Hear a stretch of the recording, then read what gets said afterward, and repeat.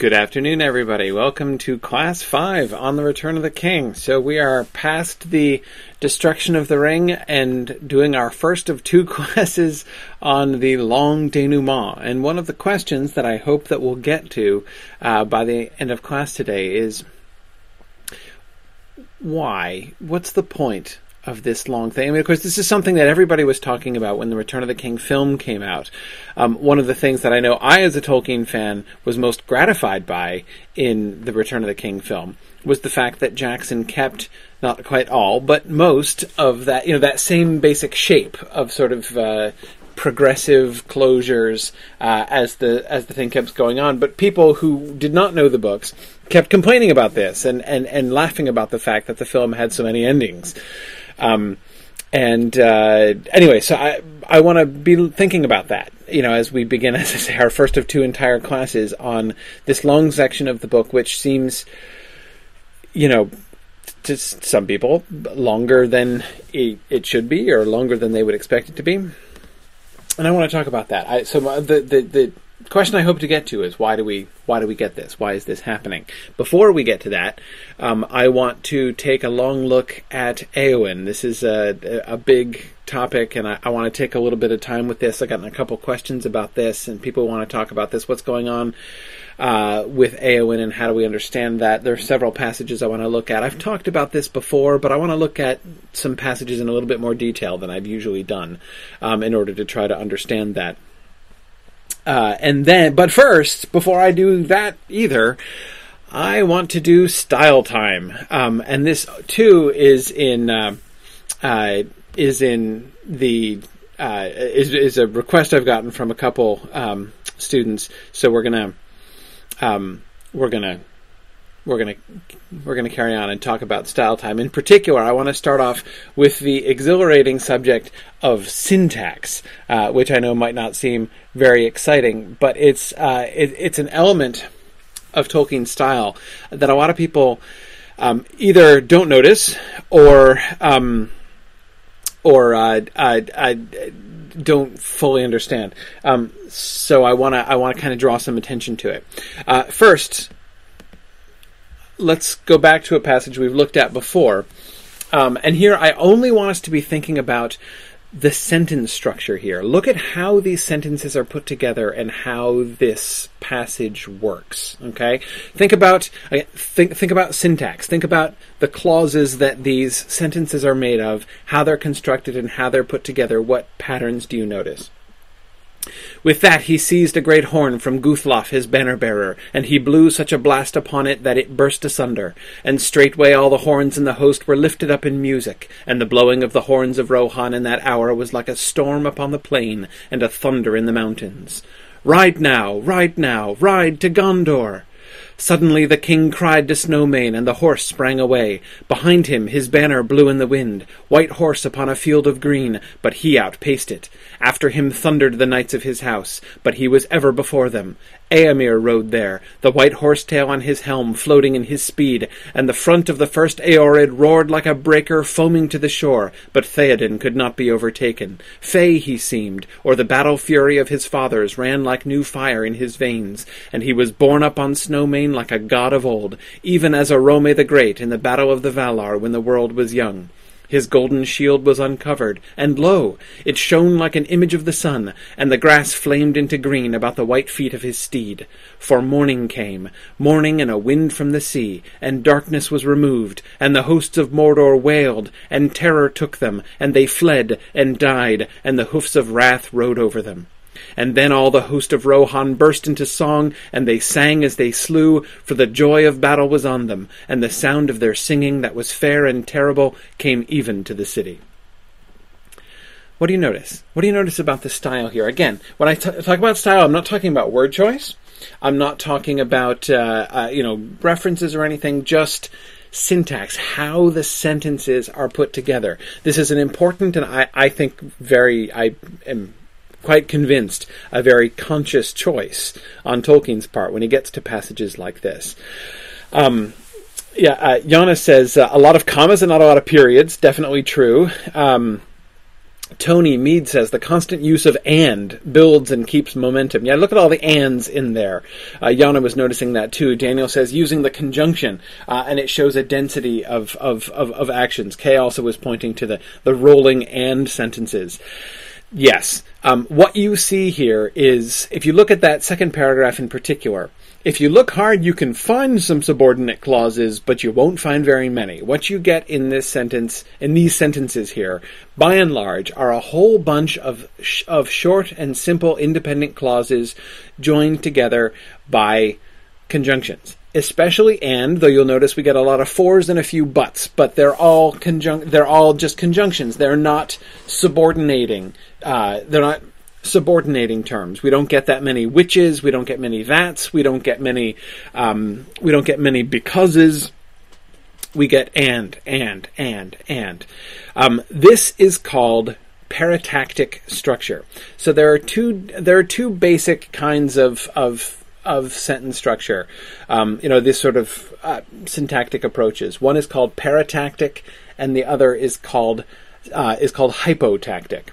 Hypotactic sentence structure is where you take the individual ideas that you're joining together, and you subordinate them. You present them hierarchically. In other words, you use a lot of subordinate clauses. So you're taking these ideas, but you're showing the relationship between them. So for instance, to use, if you look up hypotactic and paratactic on Wikipedia, you won't find very much. But what you will find is one useful little bit that somebody usefully put into the Wikipedia entry is an interesting little illustration. I'd go a little bit further than it goes, though, in sort of showing the joining of clauses. So, for instance, if you have, I think there are two sentences where it was warm and sunny outside, we went for a walk. You can just say those two things as separate sentences. If you want to join them, if you want to connect those two ideas, and not just simply say both of those two things, there's a pretty significant difference in saying it was warm and sunny outside and we went for a walk, or to structure that much more hypotactically, that is to make those things into a hierarchy and demonstrate a relationship between them, and say, because it was warm and sunny outside, we went for a walk. Now, it's not necessarily a new idea. There is an implied link between those two things, even if they're presented as two simple sentences with periods after them. But the hypotactic structure puts those in an explicitly cause and effect relationship there. It spells that out. Paratactic structure just takes these ideas and leaves them as not quite freestanding ideas, but connects them with just conjunctions, usually "and," though sometimes "for" and sometimes "but." So yeah. Kay says hypotactic is when there are not enough tactics. Yeah, it does sound like that, doesn't it? But this comes from hypo, meaning under, so it doesn't mean like a lack of, but rather sort of the subordination of things. The placing of one thing under another in the sentence structure. When Tolkien describes, especially dramatic scenes, especially action sequences, he tends to use paratactic structure. This is something that was very common in a lot of medieval literature. You see a lot of this in Malory, for instance. If you read Sir Thomas Malory, I know Tolkien is not the biggest Malory fan in the world, but Malory does paratactic structure really well, especially in fight scenes. It's a great way to keep the action coming, and it's better than just coming to full stops, for a couple reasons. One reason, of course, is that, so first of all, you don't want really long and, sort of architectural sentences with lots of different hierarchies of significance and lots of subordinate clauses, because, of course, it takes time to untangle those. You've got to sort of sit down with those. I mean, have you ever been talking and gotten turned around in your own syntax, right? And had a hard time parsing even the sentence you're attempting to construct? I know this happens to me all the time. Or certainly, again, you're listening to something, or you're listening to somebody read aloud something really complicated, and you're like, wait, come in again. I didn't see how all those things fit together. obviously, that kind of reaction is the last thing you want in the middle of swift action. You want to convey swift action? Simple sentences are better. Independent clauses. But you don't want it just to sound choppy. You want to maintain that momentum. Link them with conjunctions. But of course, the other thing here is that from Maori and backwards in time chronologically, you have texts which are chiefly pre-printing press. You have texts which are chiefly written for oral performance, even outside of so-called oral cultures, where the writing down of things at all was an afterthought. Even in the later Middle Ages, which is a much more literate culture than certainly many earlier cultures, nevertheless, it's still, I say, primarily an oral culture because of the lack of reproduction. Even when you have printed books and people are generally reading and not reciting things, the majority of people who consume those books are not reading them with their eyes. They're listening to them. They're listening to them read aloud. This is one of the objections, by the way, I always have about the assumptions that modern people make about illiterate societies. The word illiterate, which is such an insult from in the mouth of a modern person. And the thing that people take for granted is the fact that you can be, and in fact very many people were in the Middle Ages, both illiterate, not able to actually read and write themselves, and yet quite learned, and have read quite extensively, because you have people read to you, whether that's in a family circle, or whether that's in a court setting, or, again, there are many kings, for instance, who could not themselves read, and they had their clerks who read to them and wrote for them, but that doesn't mean that those kings were ignorant and unlearned. They had people to read to them, and that's what they did. So anyway, a lot of literature was still designed, even when it's being, written and intended to be propagated in writing, and not, merely a written down version of an oral performance, something like Beowulf. Nevertheless, there's still a lot of intention, of recognition rather, that the quite likely primary consumption of the thing that this person is writing down is going to be oral, by listeners, not by readers. So therefore, again, the conjunctions work great. Paratactic structure, things joined with ands, work really well. This is one of the reasons why these passages in Tolkien are so good to read aloud, because they follow the same techniques that texts which were designed to read aloud followed. You want to give your reader these cues. Now, notice there are some places where it might seem almost arbitrary, where Tolkien puts periods, and I actually, in some places, think it was, because, of course, there was no punctuation in medieval writing. Punctuation is a very modern invention. It's a post-printing press thing, by and large. There were some notations that people put to make some indications and stuff, but most manuscripts don't take advantage of things like line breaks or paragraph breaks or punctuation or any of those newfangled aids to the modern reader.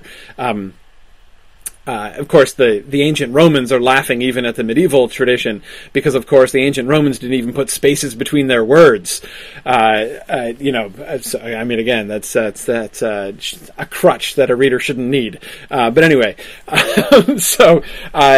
in medieval texts, you have those cues that are given, and they tend to be given orally. So you don't need punctuation, you don't need periods.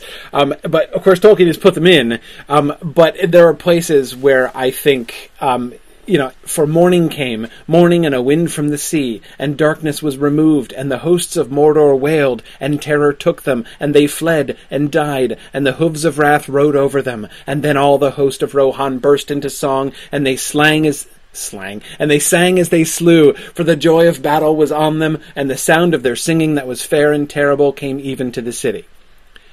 That whole section, we don't need no stinking punctuation, right? Ignore the punctuation, forget, if it didn't have it, you wouldn't need it, right? All of those ideas are very clearly are very clearly indicated. The relationships are clearly indicated through the conjunctions.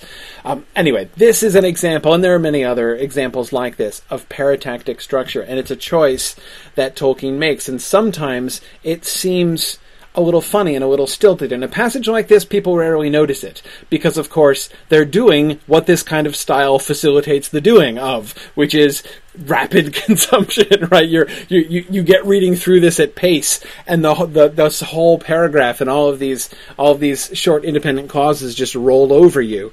But there are other times when it seems a little bit more odd. And this is one of the passages, or passages like this, that a couple people were asking me about, because it's more noticeable here. Let's start with the second part of this slide here. Then the king welcomed his guests, and they alighted, and Elrond surrendered the scepter, and laid the hand of his daughter in the hand of the king. And together they went up into the high city, and all the stars followed in the sky, and all the stars flowered in the sky. And Aragorn the king Elessar wedded Arwen and Dumiel in the city of the kings upon the day of midsummer, and the tale of their long waiting and labors was come to fulfillment. Another highly paratactic section.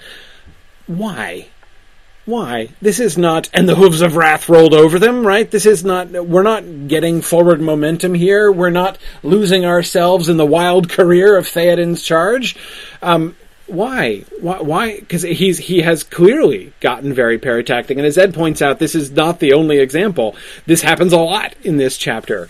Absolutely, it does. We see this kind of structure all over the place in this chapter. What's the effect of that? What do you think? Kay, I agree. When Kay points out, this is high ceremony. Yes, I agree. Daniel's pointing out he feels like this is sort of moving forward slowly.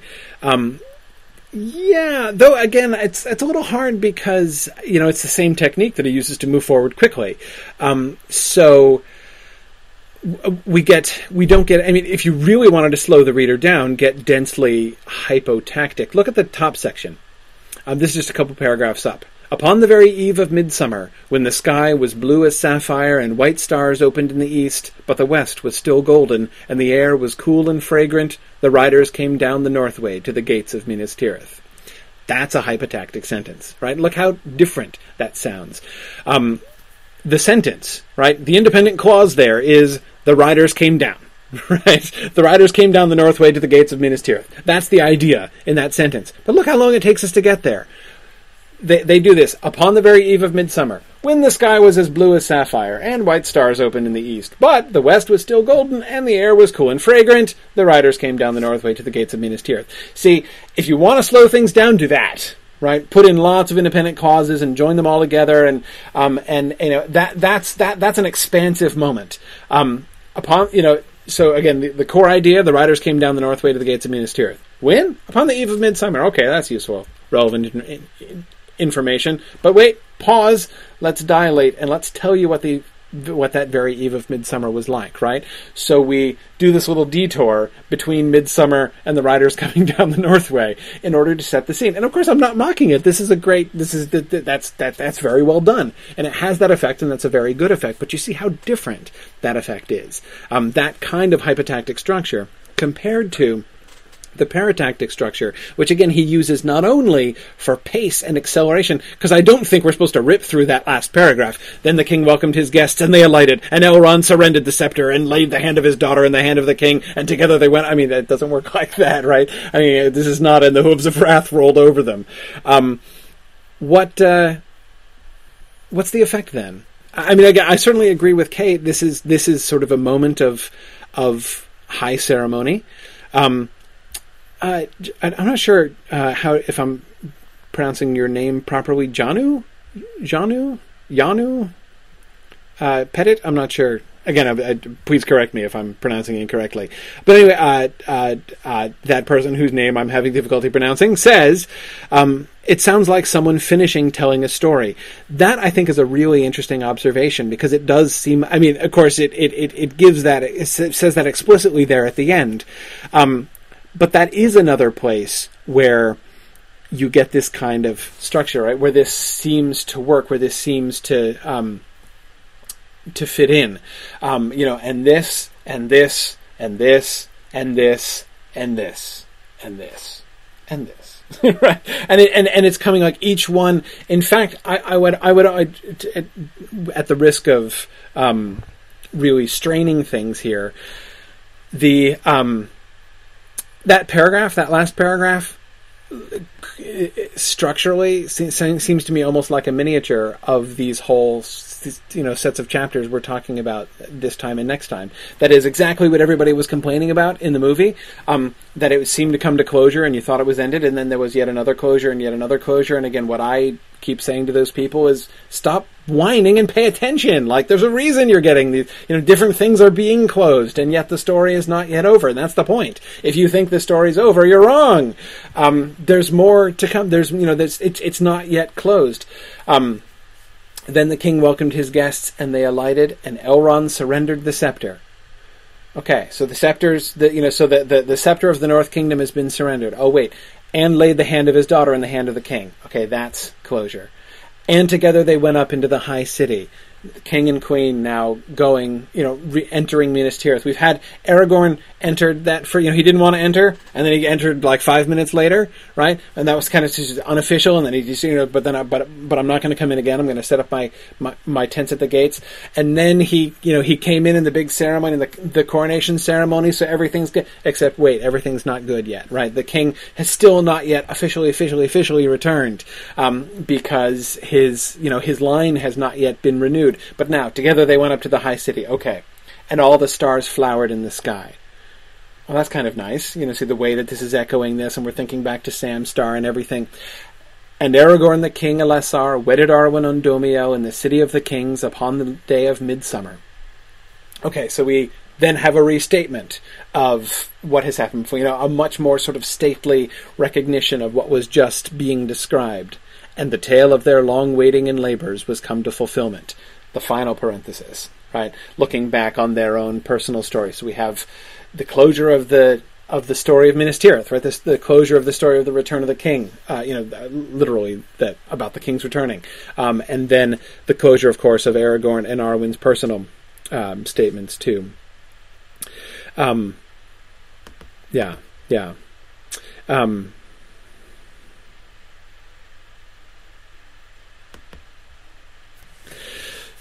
Yeah, now, Tom makes some interesting points. There are longer, here compared to the earlier example of parataxis that we were looking at, the Theoden's charge. There are longer phrases and words, more nouns and fewer verbs than before. I agree. He says it all leads to fulfillment, like that final note that resolves the tension in a piece of music. Fulfillment is an excellent way to end this paragraph, isn't it? And this whole section of the book. And but yes, I agree.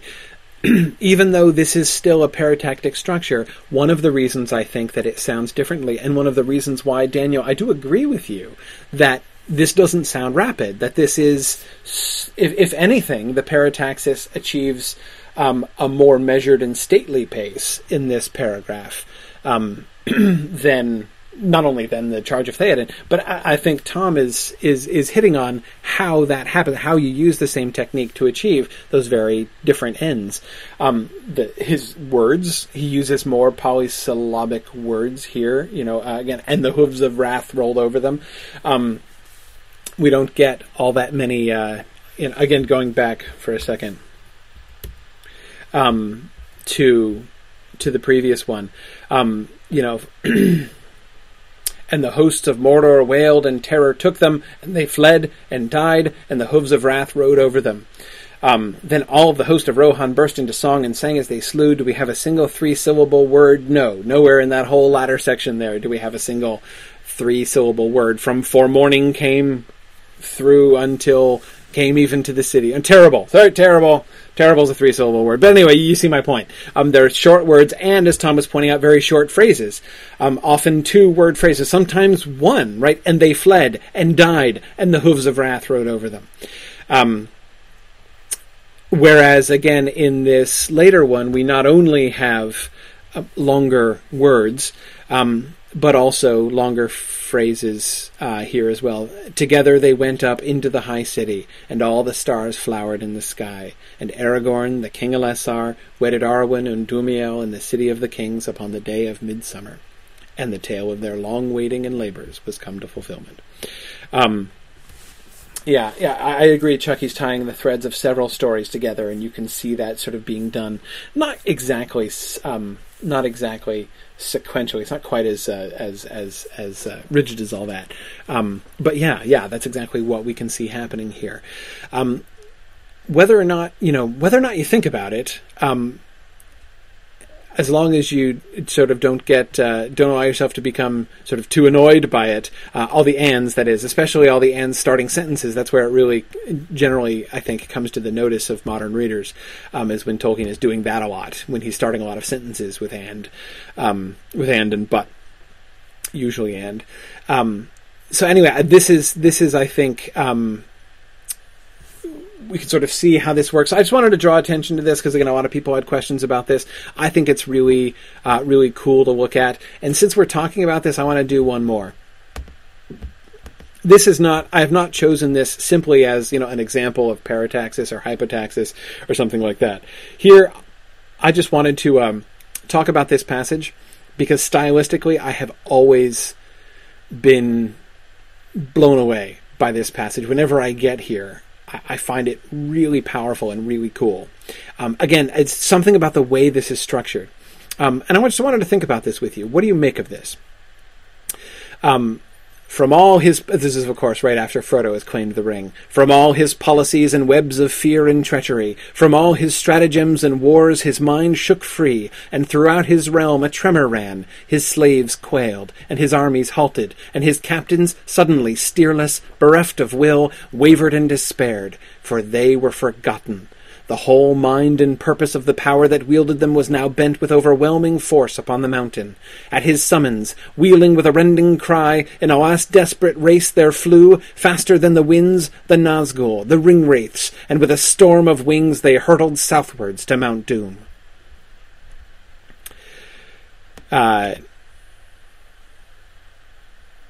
Yeah, Tony, I agree. Tony says, for they were forgotten, rings kind of like "and Morgoth came" in the Silmarillion. Yes, that's a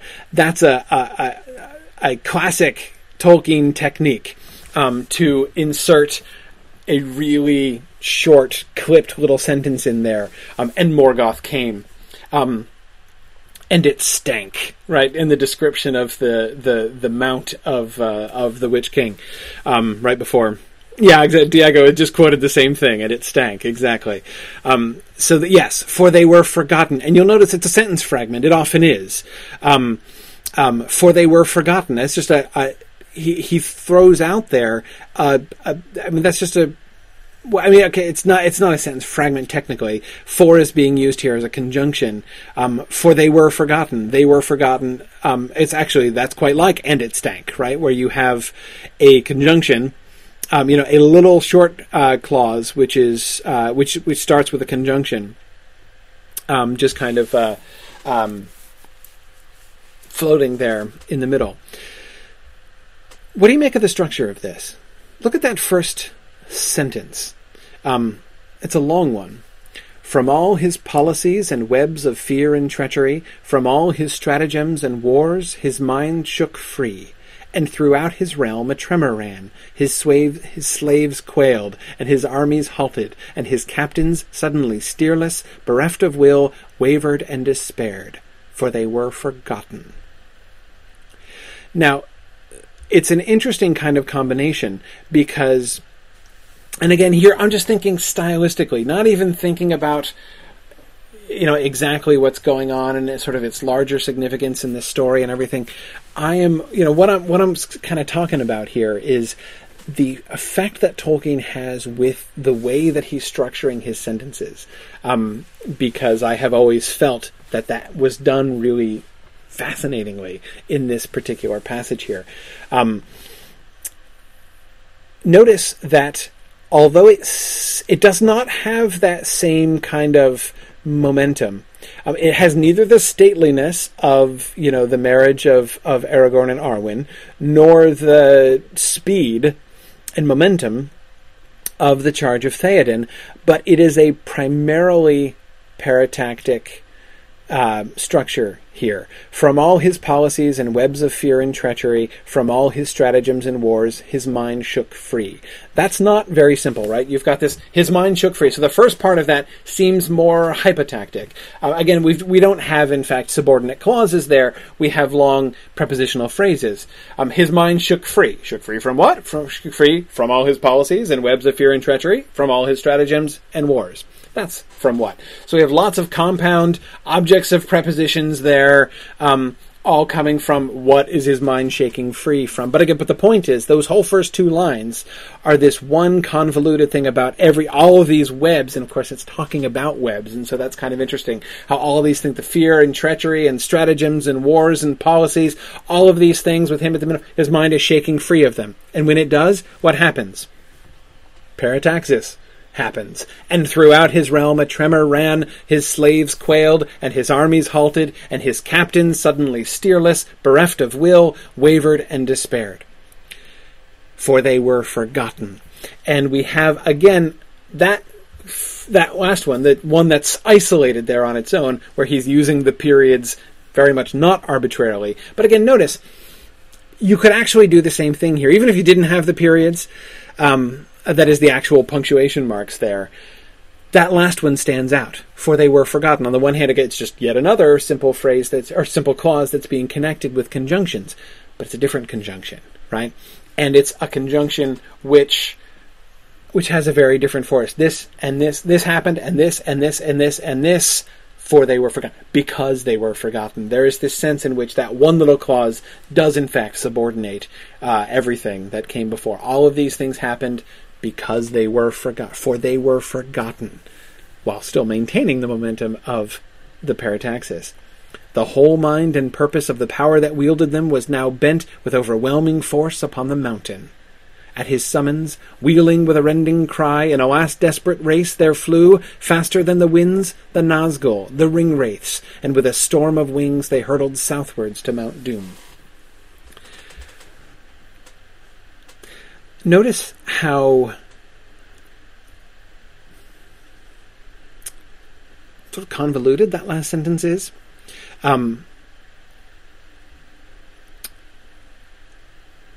What's the core, what's the main subject and verb of that last sentence? The Nazgul flew, right? The Nazgul flew. There.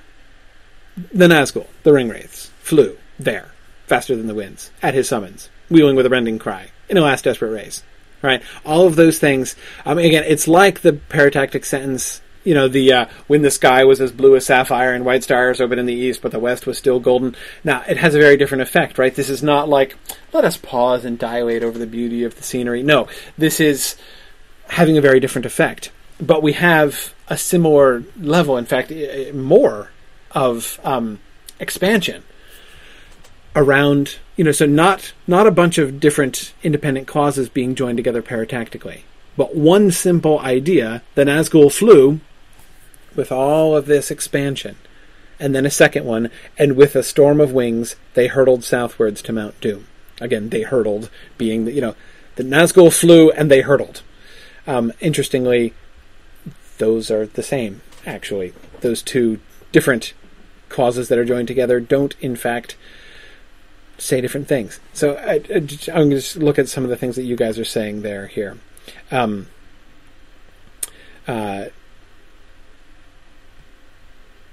Good.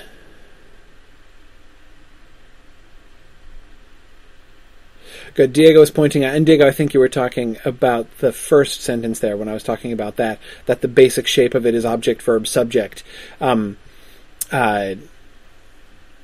It's actually objects. Well, the first sentence is more like object, subject, verb, and it's not exactly object. Doesn't have a direct object, but anyway, you get the again, we don't start with his mind shaking free, right? We start instead with what his mind is shaking free of, and then get his mind shaking free.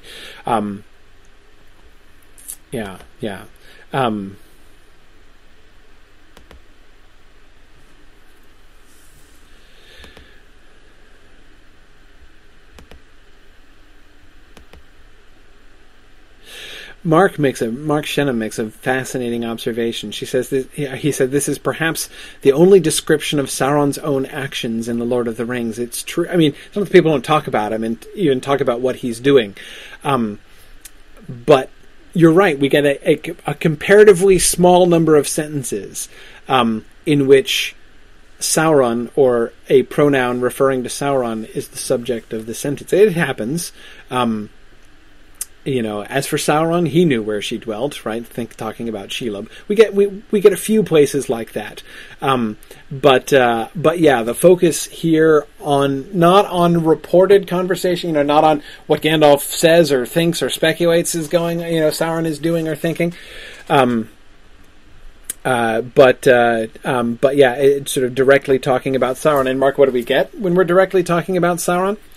All of this, not exactly indirection, but certainly in that first sentence, this sort of complicated web, all of those things around him, right? And his mind, in the middle of all of that, is almost lost. Again, it's not the primary force of the sentence. We start off that sentence with all his policies and webs of fear and treachery, all his stratagems and wars, and we end the sentence with a tremor ran, his slaves quailed, his armies halted, and his captains, bereft of will, wavered in despair, for they were forgotten.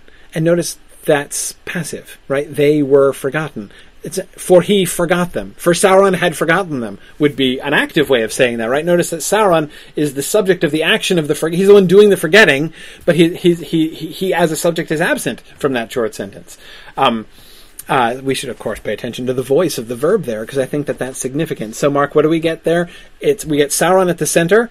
This paragraph focusing in not a unique but an unusual way on putting Sauron at the center of the stage. And what's there? Not nothing, but we don't get him. We get all the things that he's doing and things that are being done by him. The whole mind and purpose of the power that wielded them was now bent with overwhelming force upon the mountain. The mind and purpose of the power that wielded them. Notice the indirection in the way it's describing Sauron here. Sauron's whole mind and purpose was now bent with overwhelming force upon the mountain. That's a different sentence, saying the same thing. See how different that is? At his summons. Notice Sauron's name doesn't even appear here in this paragraph. We get the power that wielded them, but so even there we get a circumlocution about them. Yeah. Good. Kay says, I love how the Nazgul are flying far, are flying far before you can even see what's flying. It's this, when you read it aloud, if the Nazgul are hurtling with a storm of wings faster than the winds, they're going to be out of sight by the time you finish saying this sentence, right? It's almost like I'm going to this sentence I'm going to describe. I'm not just going to tell you that they're setting off for Mount Doom. I'm going to basically, in one sentence, narrate their entire trip to Mount Doom. They will get to Mount Doom in about as much time as it takes me to say this entire sentence by the time I finish introducing this idea to you. Which is a kind of a counterintuitive way to convey speed, right? Yeah.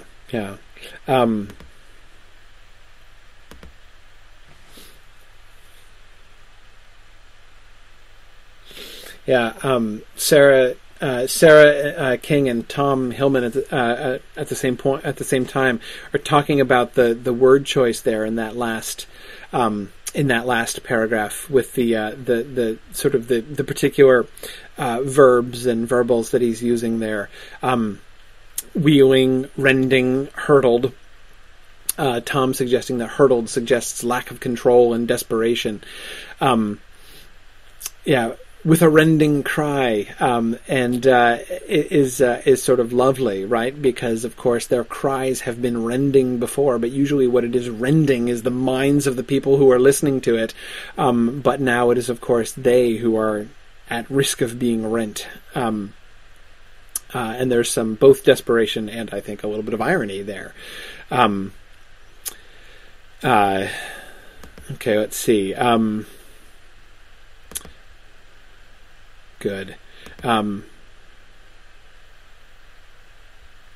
Diego says, could that be the reason why the style stands out so much in these sentences? In writing these sentences in such a way, the different style gives it an ominous feeling, a storm of being that is his entity. Yeah, thinking, Diego, I think, and sorry, I keep going back and trying to catch up, so I know I'm referring to comments you made to things that I was saying a couple minutes ago. But Diego, I think there that you're talking about sort of the indirections in describing Sauron, I think. Yeah, and of course, I think here also we're getting a nod to Sauron's weakness, right? Sauron has, like Morgoth before him, emptied himself in order to dominate his slaves and guide his captains and drive his armies and all of those things that are now wavering and despairing, bereft of will, because they are forgotten by him.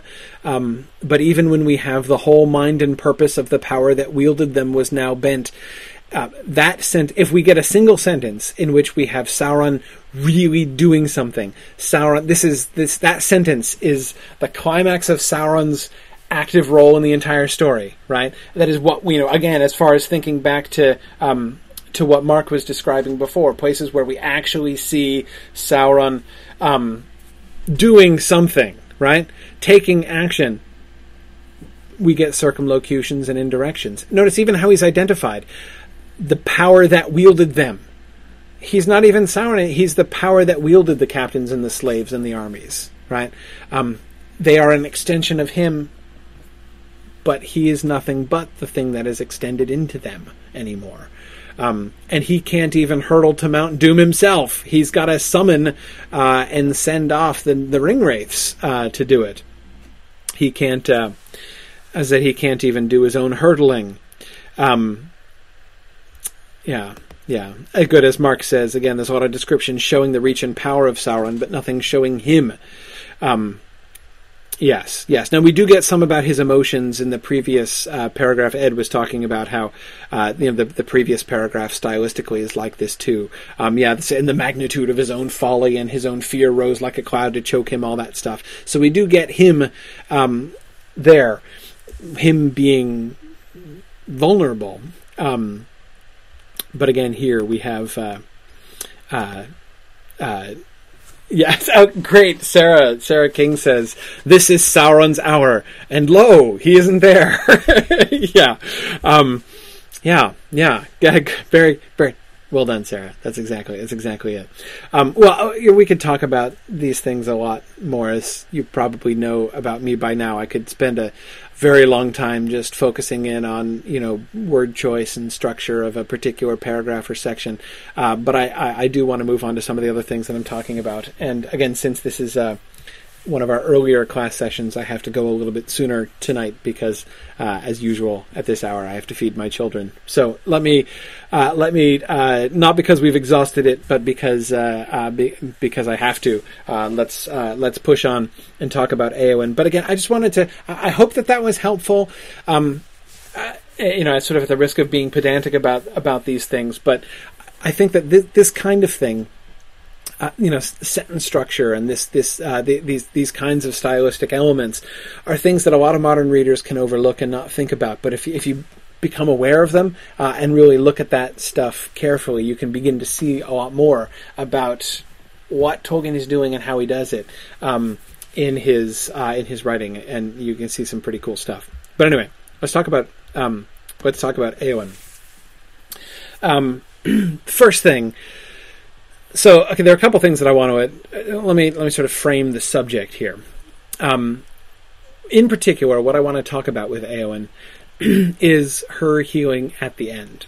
And I've addressed this in other places. There are a couple things that I think are sort of misunderstandings and red herrings. It's easy for us to misunderstand, I think, what Tolkien is doing with Eowyn there at the end. And I think that people who do that are really missing out on some really cool stuff that Tolkien is thinking about. Or certainly, at least I guess I would say, that the story seems to be interested in. So there are two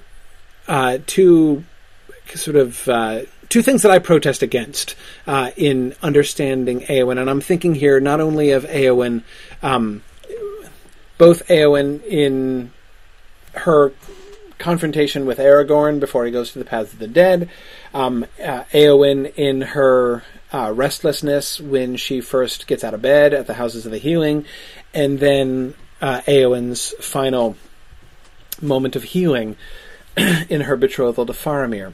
The first thing that I consider to be a very serious red herring, is the red herring of romance, as I call it. That is, if we read Éowyn's story and we are thinking of Éowyn's story only in terms of romance and relationship. This is about Éowyn who falls desperately in love with Aragorn, and Aragorn disses her, and then finally she ends up with Faramir and then is happy because, she's then in a happy relationship with her man at the end. If that's how you're reading the Éowyn story, you're getting... it's not just that you're not getting 90% of it, but I think that it's fundamentally based on a misunderstanding. It's not, I don't think, about that really at all. Not that there's no romance involved, but again, I think that is very far from the heart of Éowyn's story.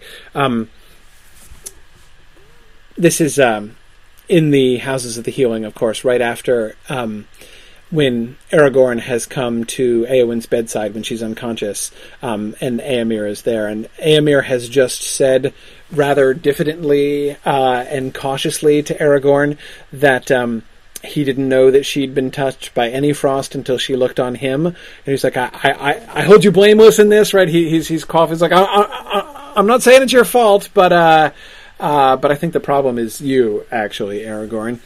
And here's Aragorn's response. But Aragorn said, I saw also what you saw, Éomer. Few other griefs amid the ill chances of this world have more bitterness and shame for a man's heart than to behold the love of a lady so fair and brave that cannot be returned. Sorrow and pity have followed me ever since I left her, desperate in Dunharrow, and rode to the Paths of the Dead. And no fear upon that way was so present as the fear of what might befall her. And yet, Éomer, I say to you that she loves you more truly than me. For you she loves and knows, but in me she loves only a shadow and a thought, a hope of glory and great deeds, and lands far from the fields of Rohan. Okay, first of all, on a very side note, I've always thought that if Éowyn ever had written in to the Dear Abby column, she would have signed her name Desperate in Dunharrow. But anyway, what do we see here? We see what Aragorn is saying. He is recognizing, of course, yes, like I know that she had a crush on me, and I felt really bad about the fact that I couldn't return it. But you see the larger point that he's making here. Not just, I say to you that she loves you more truly than me, but look at his interpretation at the end. For you she loves and knows, but in me she loves only a shadow and a thought, a hope of glory and great deeds, and lands far from the fields of Rohan. He recognizes she doesn't love him. She doesn't know him, right? This is not and Aragorn dismisses this like, I saw him across the room and he was my soulmate. Though you'll notice, you may remember how the narrator flirts with that idea. Remember that moment when the first time Aragorn and Éowyn see each other across the hall, and the narrator does that kind of alarming thing where he says, and thus for the first time in the full light of day did Aragorn behold Éowyn, Lady of Rohan, and thus too did she see him, tall heir of kings, right? There's this moment, and you're like, wait a second, what happened there, right? The narrator, like, has this, it does what seems to me like the narrative equivalent of like, a super slow-mo moment with like glossy image and everything as like they turn and look at each other. I mean, it really kind of sounds like that. Yeah, exactly, Arthur. That's exactly, Arthur was thinking the same thing. That's where they go slow-mo. Yeah, exactly. So it kind of sounds like that, but Aragorn basically punctures that. This is not I saw my soulmate across the room kind of thing. In me she loves only a shadow and a thought. She loves me, but she loves me only because he is, in a sense, a means to an end. She wants out of there, but she doesn't want out of there with just anybody, right? He is this godsend to her because she feels like she's in a cage and she wants out. But hey, it's not. So again, it's not just like she wants out with any guy who comes along. I mean, hey, she could have had worm tongue if she'd wanted that, but instead, she sees this opportunity. I could marry him. And he's the heir of kings. He is this figure of legend who has risen out of the grass, right? Oh my goodness. Hope of glory and great that's like, he is the exact opposite of everything that she hates, of everything that she's trapped in, right? So he recognizes that. Again, this is not about she really loves me and I've dissed her and now she's mad about that. There's a much deeper problem with Éowyn. Her attachment to Aragorn is, and I don't mean problem with her in the sense that like she's got a diagnosable issue, but rather her love of Aragorn is a symptom. It's not a cause. She does love Aragorn,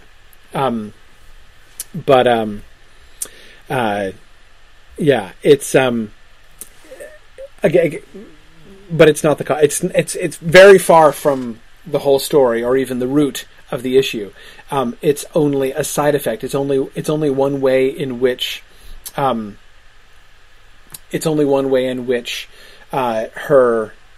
sort of other desires is being manifested. So that's one thing that one element of the Éowyn story here at the end that I think is a very significant red herring. The other one, and this is more complicated, is gender. Very many people want to read Éowyn's moment at the end where she accepts Faramir as a reassertion of traditional gender roles. That Éowyn is this uppity woman who, is trying to leave her sphere, is daring to leave her sphere and enter the man's world. She cross-dresses like a classic Shakespearean heroine. She cross-dresses. She rides with the Knights of Gondor. She wants masculine glory. She's not content with the feminine sphere.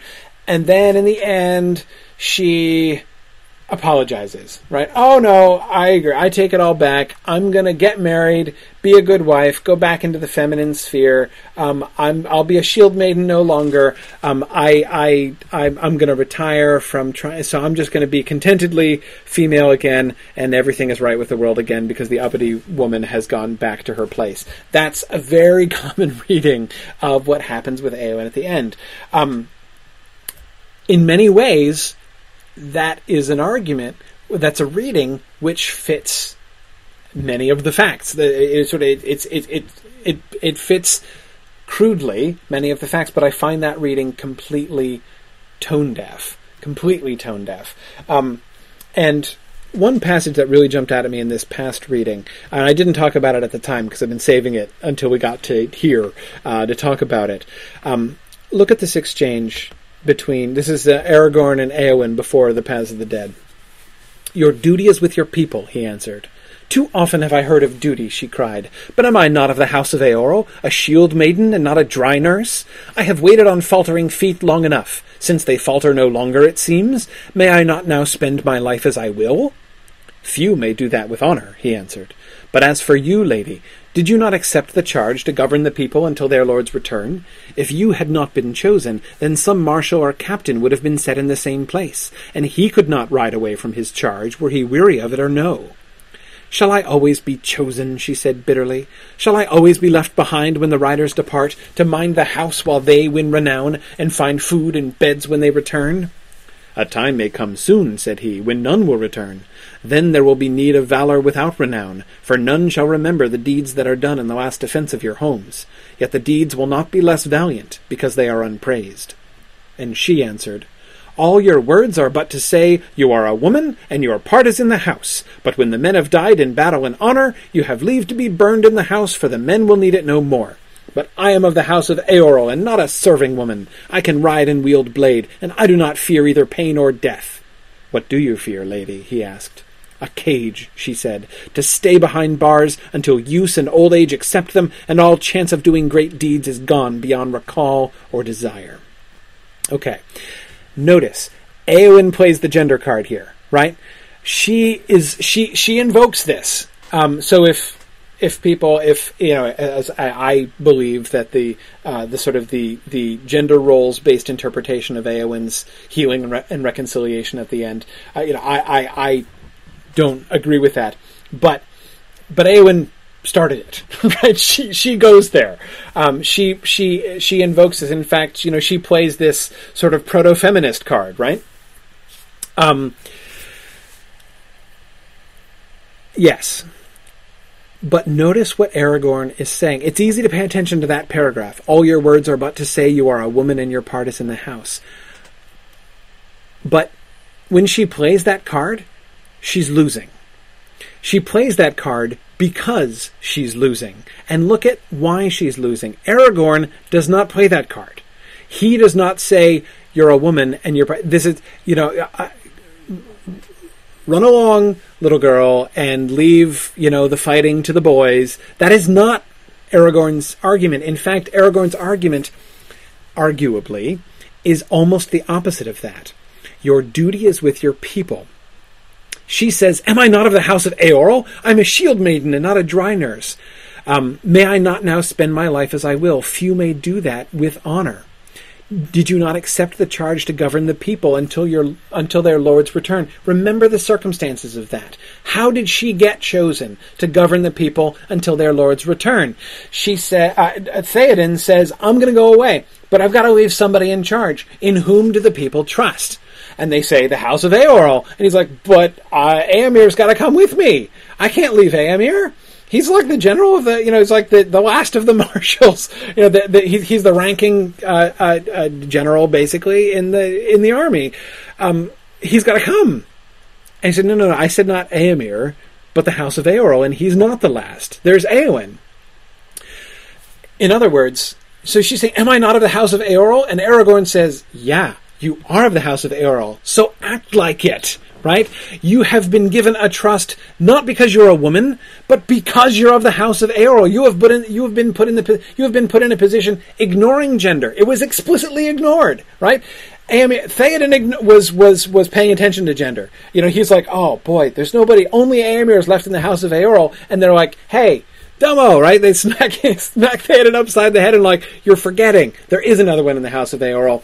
Don't be so old-fashioned, Theoden. We have a woman. She's female, yes, but she's of the house of Eorl and she's high-hearted and everybody loves her. Let her be as lord unto us. Okay. Yeah, let's do that. Let's break with tradition. Let's ignore gender roles and assign Éowyn in this role. So she's been placed in this role in defiance of traditional gender roles, right? And that's what Aragorn is invoking. Few people can spend their lives as they will with honor. You've got to do what you're supposed to do, and you have been given a charge. You have accepted a charge, again, which has nothing to do with your gender, but has everything to do with the position that you have, with the position, by the way, that you're just claiming. Am I not of the house of Eorl? Yeah, so act like it, right? Shall I always be chosen? Shall I always be left behind when the riders depart? She says, and she starts sounding a little bit more childish there, right? And he sort of puts this in perspective. To mind the house while they win renown, why can't I ever go and die in battle like everybody else, right? And he's like, let's rethink this here a little bit, right? You've been given a charge, and it's an important charge. It's not just keep the house until the men come home, and if they don't come home, then you can burn it, because whatever, the house is only good for, the men to use. Again, not at all what he's saying. Remember the speech that Baragon gives back in that passage where Pippin is saying, at least we should be left upon our knees, right? And Baragon refers to, fastnesses in the hills and yet some hope will be kept alive in a distant valley, right? Do you remember the passage I'm talking about there? I didn't quote it for you here. But that's what Éowyn is in charge of, right? She is not being left out of all the fun. She has been put in charge of, the hope for the future of their people has been put in her care. That is the significance of the charge that she's been given. Now, she doesn't like it because it's not what she wants. But Aragorn is pointing out, again, the problem here is not that you're a woman, because in fact you've not been given woman's work. You were explicitly given a position which everyone was initially assuming, Theoden was initially assuming, would go to a man. And that's when she plays the gender card, right? All your words are but to say, no, they're not but to say that, Éowyn. But so she sort of falls back on the gender card there at the end. Anyway, so I think it's really fascinating to see, again, that the gender role and gender stereotype issue is explicitly evoked by Éowyn. But again, if you look at the context of how it's evoked, even when Aragorn says one thing which many feminists would point to as a sign that Aragorn clearly is putting her into that female role. He says that he could not give her leave to go without the permission of her father and her brother. Oh, so she's in the control, the patriarchal control of her male relatives, right? She can't make up her own mind? No, she can't make up her own mind, because not only is she the daughter and sister of Theoden and Éomer, she is also a captain who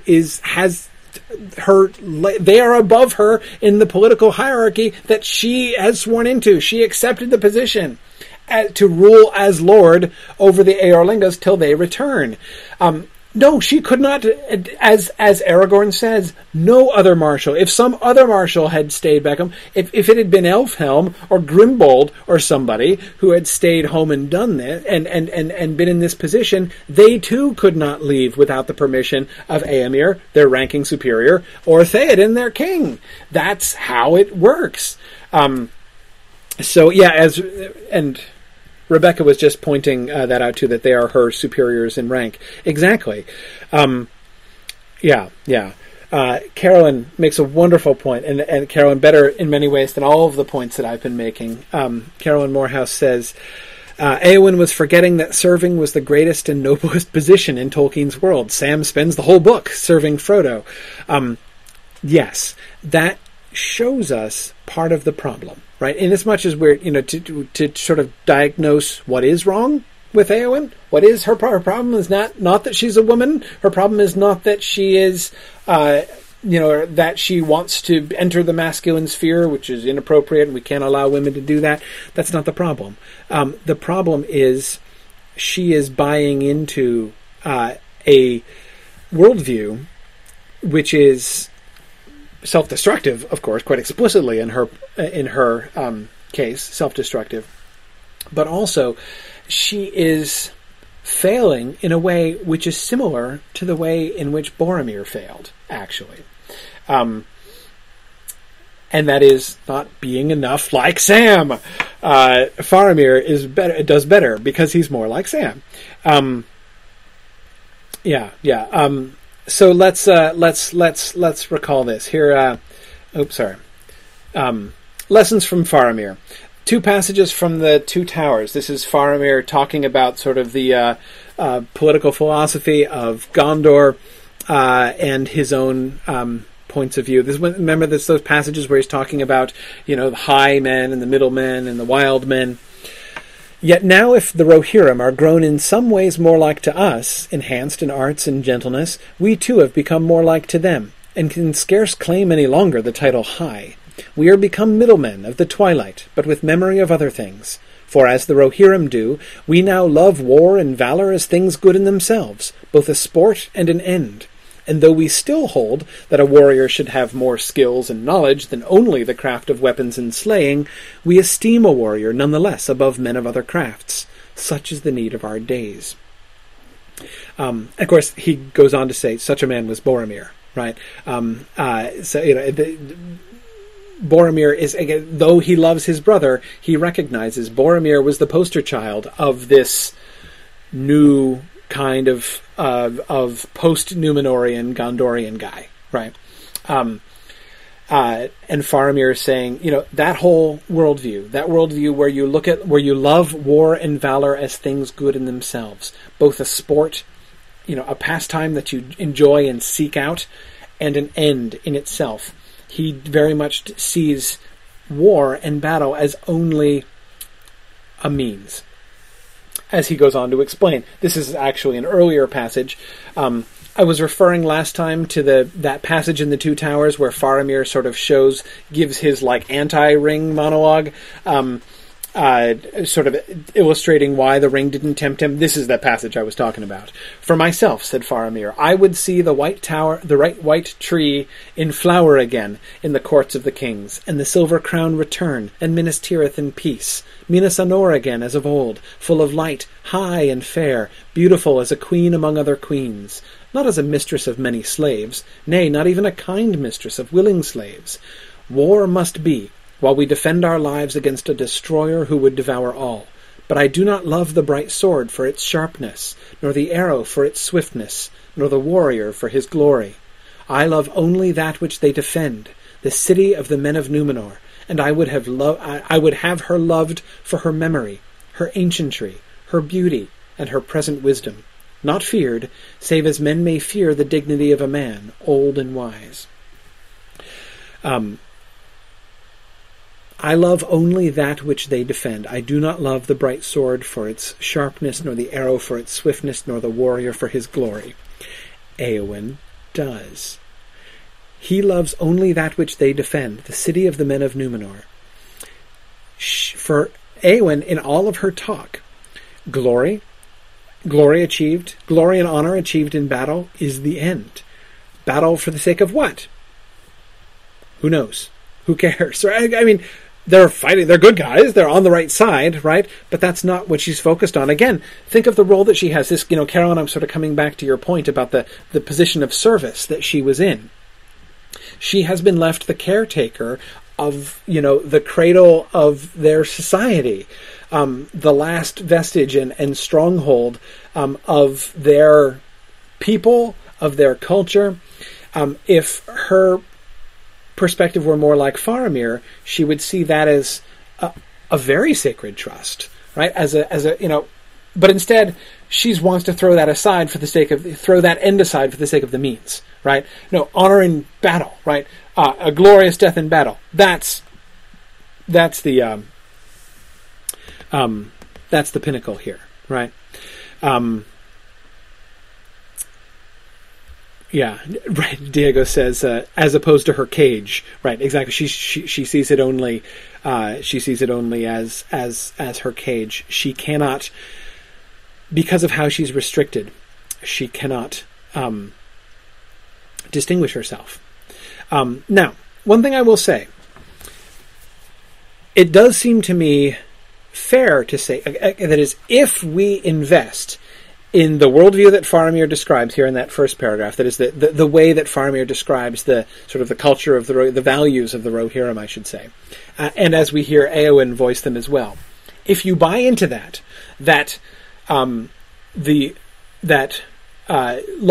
and valor are both a sport and an end. They are an end. That the greatest of ends is to distinguish yourself, to attain honor and glory through your prowess in battle. If that is, in fact, the highest end in your culture, then women get the shaft. No two ways about that, right? She can't do it. And she recognizes that, and she chafes at that, right? I want honor and glory too. Why shouldn't I? Right? I'm a shield maiden. I'm of the house of Eorl. If I give up on that, then what do I have? Nothing. No chance of achieving personal honor and glory. Because she was acting, right, Carolyn? She was acting like Sam. She was serving Theoden at least as devotedly as Sam was serving Frodo. The difference was she didn't like it, right? She speaks of it scathingly as being a dry nurse, right? Because there's no honor there, there's no glory there. Again, within that worldview, in a sense, she's right.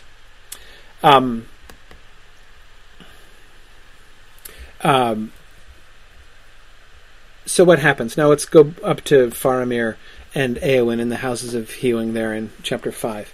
But I do not desire healing, she said. I wish to ride to war like my brother Eomer, or better, like Theoden the king, for he died and has both honor and peace. That's her goal, right? I mean, we've known that she's going seeking death. She's been quite open about that, right? In her mind, Theoden, he's living the dream. Well, okay, he died the dream, right? Anyway, his is the ideal end. You can't do better than Theoden. Achieve honor, and great glory, and then peace thereafter, right? There can be no come down from that, right? You know, that's optimal. It's perfect. I wish that I could be just like Theoden. That's what I want to be when I grow up. That's what Eowyn says. Then I'm skipping a little bit. So she has just said that she wants him to speak more plainly. Then Eowyn of Rohan, I say to you that you are beautiful.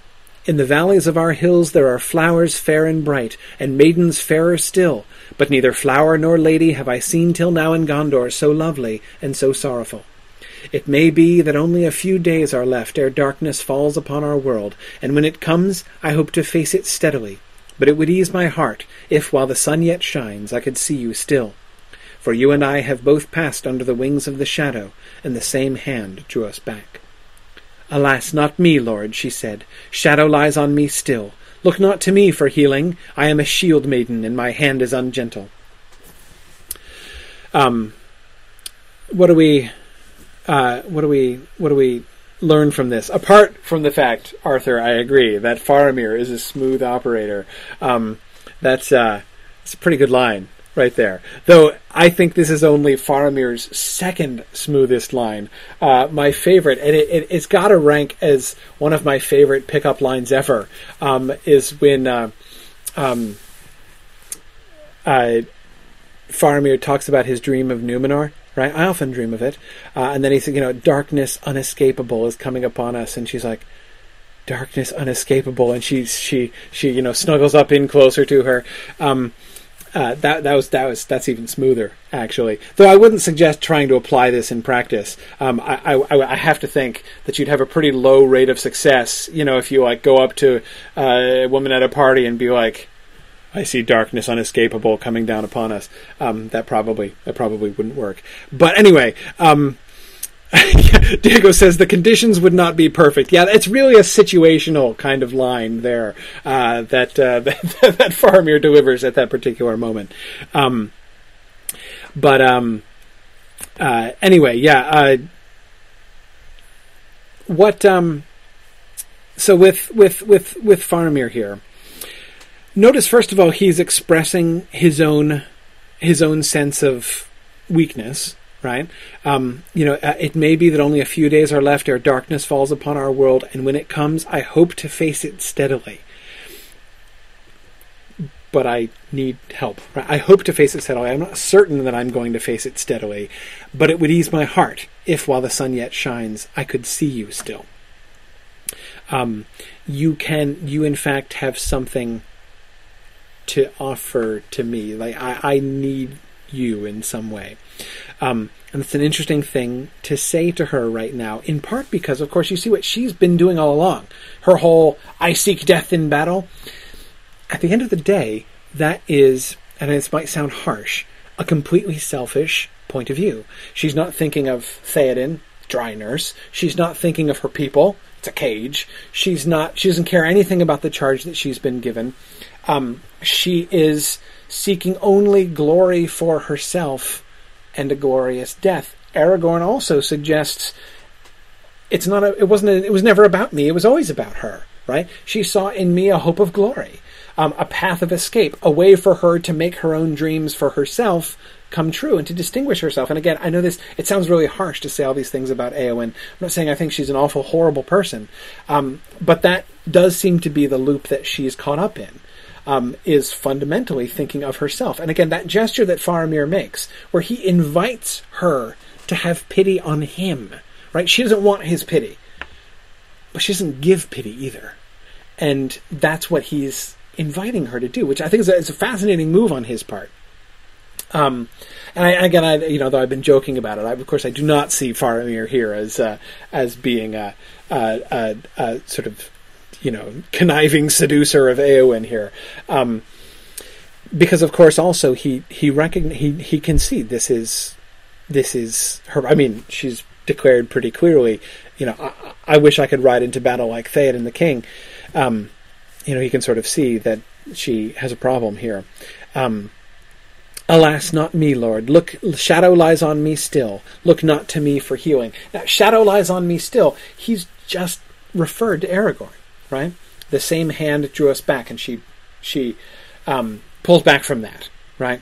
Alas, not me. No. His hand did not draw me back. She has not drawn back. I think we can hear that in a couple different ways, right? Just the shadow lies on me still. I have not been pulled back. I have not been saved. I am still in shadow. I was always in shadow, and the shadow has nothing to do with it. It's not like you think, right? But also, no, he could have drawn me back, but he didn't draw me back, right? He turned away from me and went into the shadows on his own.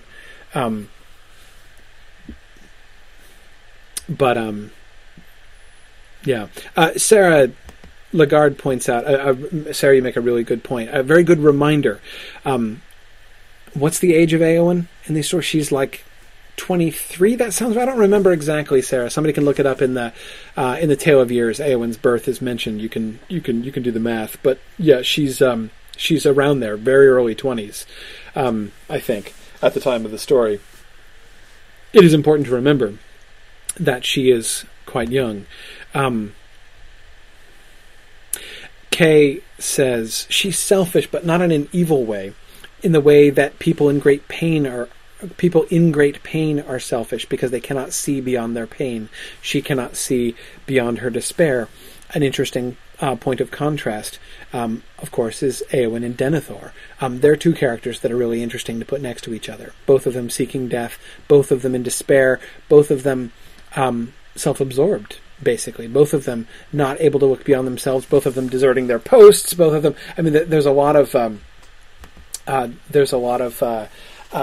similarities there. So what is Faramir doing? Again, certainly his first move here with her is to invite her to show pity to him. That invitation to come out of her shell, to turn away from that shadow, to turn away from that darkness, and find something else. Let's look at her healing here. I wished to be loved by another, she answered, but I desire no man's pity. That I know, he said. You desired to have the love of the Lord Aragorn, because he was high and puissant, and you wished to have renown and glory, and to be lifted far above the mean things that crawl on the earth. And as a great captain may to a young soldier, he seemed to you admirable, and for so he is, a lord among men, the greatest that now is. But when he gave you only understanding and pity, then you desired to have nothing unless a brave death in battle. Look at me, Éowyn. And Éowyn looked at Faramir long and steadily, and Faramir said, Do not scorn pity that is the gift of a gentle heart, Éowyn, but I do not offer you my pity. For you are a lady high and valiant, and have yourself won renown that shall not be forgotten. And you are a lady beautiful, I deem, beyond even the words of the elven tongue to tell. And I love you. That's a really great one of those little and sentences, right? It's a lot nicer than "and it stank," I have to say. And I love you. Once I pitied your sorrow, but now, were you sorrowless, without fear or any lack, were you the blissful queen of Gondor, still I would love you. Éowyn, do you not love me? Little glimpse in the background of a Camelot situation emerging here in Minas Tirith, theoretically. Then the heart of Éowyn changed, or else at last she understood it, and suddenly her winter passed, and the sun shone on her. I stand in Minas Anor, the tower of the sun, she said, and behold, the shadow has departed. I will be a shield maiden no longer, nor vie with the great riders, nor take joy only in the songs of slaying. I will be a healer, and love all things that grow and are not barren. And again she looked at Faramir. No longer do I desire to be a queen, she said. Then Faramir laughed merrily. That is well, he said, for I am not a king. Yet I will wed with the White Lady of Rohan if it be her will, And if she will, then let us cross the river, and in happier days let us dwell in fair Ithilien, and there make a garden. All things will grow with joy there, if the White Lady comes. Okay. 24, says Mark. Thanks. Appreciate that. Yeah, so we were approximately right.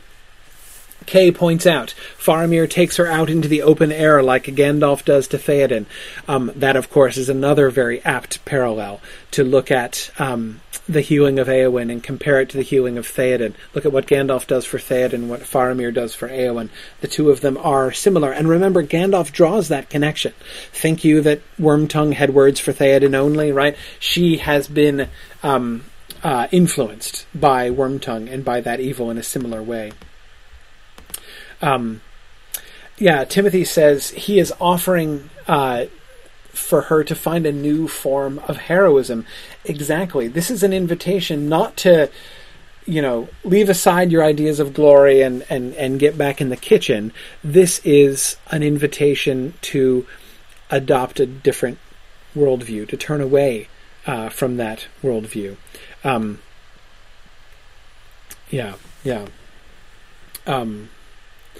Kay points out to take joy not only in the songs of slaying, she says. You're right, Kay. She doesn't forswear taking of joy in the songs of slaying, right? I still like a song of slaying every now and again. Who doesn't, right? But I shall not only take joy in the songs of slaying. That's good. She's going to become a healer. This is where I think most demonstrably and most clearly the people who want to do a very narrow kind of gender reading of Éowyn here totally miss the boat. If you think that turning from being a shield maiden to being a healer is leaving a masculine sphere and entering a feminine sphere, you've missed everything that Tolkien has said about healing over the certainly the whole rest of the book, but certainly the last few chapters, most notably, of course, the hands of the king or the hands of the healer and all that kind of thing. It has been very heavily emphasized by Faramir initially in those Two Towers passages that we were looking at before, and more forcefully now. Remember, the Warden has just been commenting on how passing strange it seems to him that the hands of a healer should also wield the sword. But it used to be that way in Gondor in old days. Yes, as Diego says, the king is both. So yes, being a healer that is not a feminine sphere at all. It is rather the rejection of but it's even more than just the rejection of death for life. She was seeking death and now she's seeking life. That's a big deal. Again, that has nothing to do with gender. She is turning away from death and she is embracing life. That's a good thing. She's also turning away from herself and towards others. Life, not only for herself, but life for others. I shall dedicate myself to nourishing and healing life and to bringing healing and growth to other things and other people. And Faramir speaks of her in a downright Galadriel-esque way there in the end. All things will grow with joy there if the White Lady comes. You will be a blessing to the very plants of Ithilien by your presence, right? And again, that's more than just, much more, I would say, than sort of entering some kind of feminine sphere. As Kay points out, gardening isn't exactly feminine either. No, exactly. There let us dwell in fair Ithilien, and there make a garden. This is a thing that Faramir is embracing. Like now, he has embraced this. We saw that he was embracing this before. But exactly, this is the same point of view that he has had. And their gardeners must be an honor. Remember that line in the Two Towers, right? When he's reflecting on the Shire and all that he's heard about the Shire and all that he's seen, the evidence that he's seen in Frodo and Sam, his comment on the Shire, his praise for the Shire is that their gardeners must be greatly honored. Yeah, sort of. But again, it is a testimony to that worldview which seeks higher things, which seeks life and healing and, the growth and nourishing of things, rather than making valor and war both a sport and an end, which only takes joy in the songs of slaying. I'm not going to take joy only in killing. I'm going to take joy in healing, and life. Yeah, good. Diego says, making a garden also, if you see it not as an end but a means, it points out to what good and peaceful. It points out to what good and peaceful end it would be for them to live among a garden that they take care of. Yeah. It's not just. And you think about think of course about Sam gardening. Well, we'll get more of that in class next time. We'll come back to Sam gardening, of course, in our sixth class when we look at the last few chapters of book 6.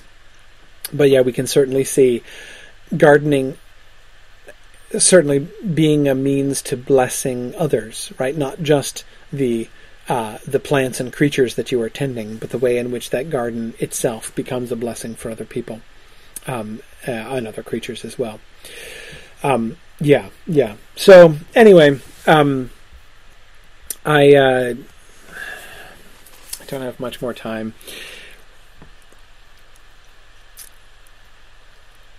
I got through 8 slides, which was pretty good. I got through 2 of the 3 things I wanted to talk about today, which is okay. The thing which is making me laugh at myself is that the one part I didn't get to is the part that I gave the title of the class to, the very wine of blessedness, thinking about the field of Cormelin.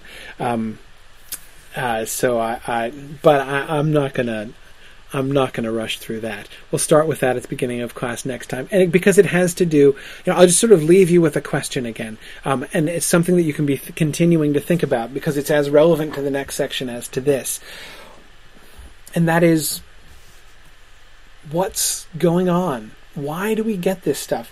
Luke sent me a really good email, and one of his questions was, why do we get this business with Éowyn and Faramir? As he said, this seems like a really good candidate for the appendices.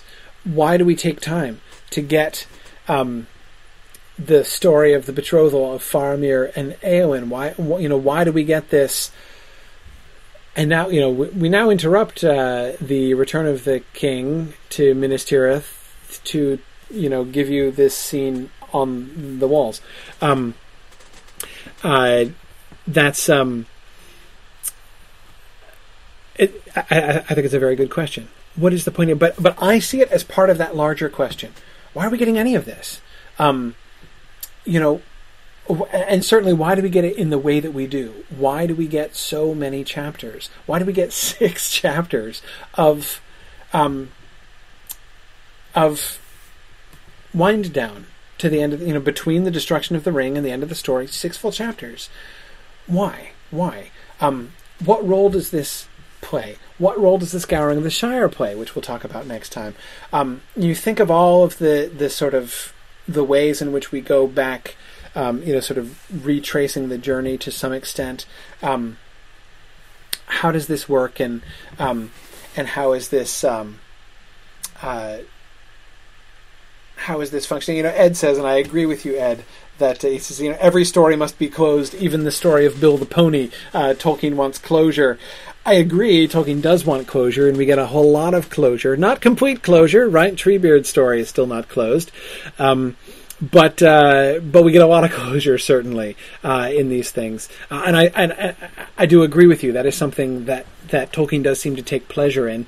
And if you can muster the patience for it, it is quite pleasant to have all of these things wound up as they are. But I would say that is an insufficient excuse. That is, we could get that in an appendix. This happens sometimes, right? Where you get like an epilogue. We could have closed the story after the destruction of the ring and then just have an epilogue. Epilogue. Here's what happened to all the other characters afterwards, right? That's a fairly common trope. Why don't we do that? No, it seems central to the story to do this stuff in the story, even though we run the risk of having, because again, it's not, in a way, what happens in the book is more pronounced than in the films. The Lord of the Rings is divided into 6 books. Book 6 is 1/3 climax, 2/3 denouement, right? Why? What's the role?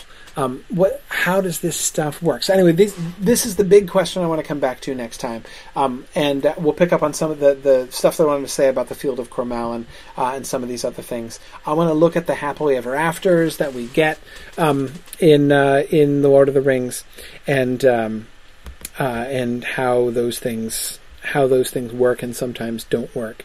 So anyway, this is all a long-winded justification, or rather me talking myself into the fact that putting this off until next time, it's not a disaster or anything. It's going to be better.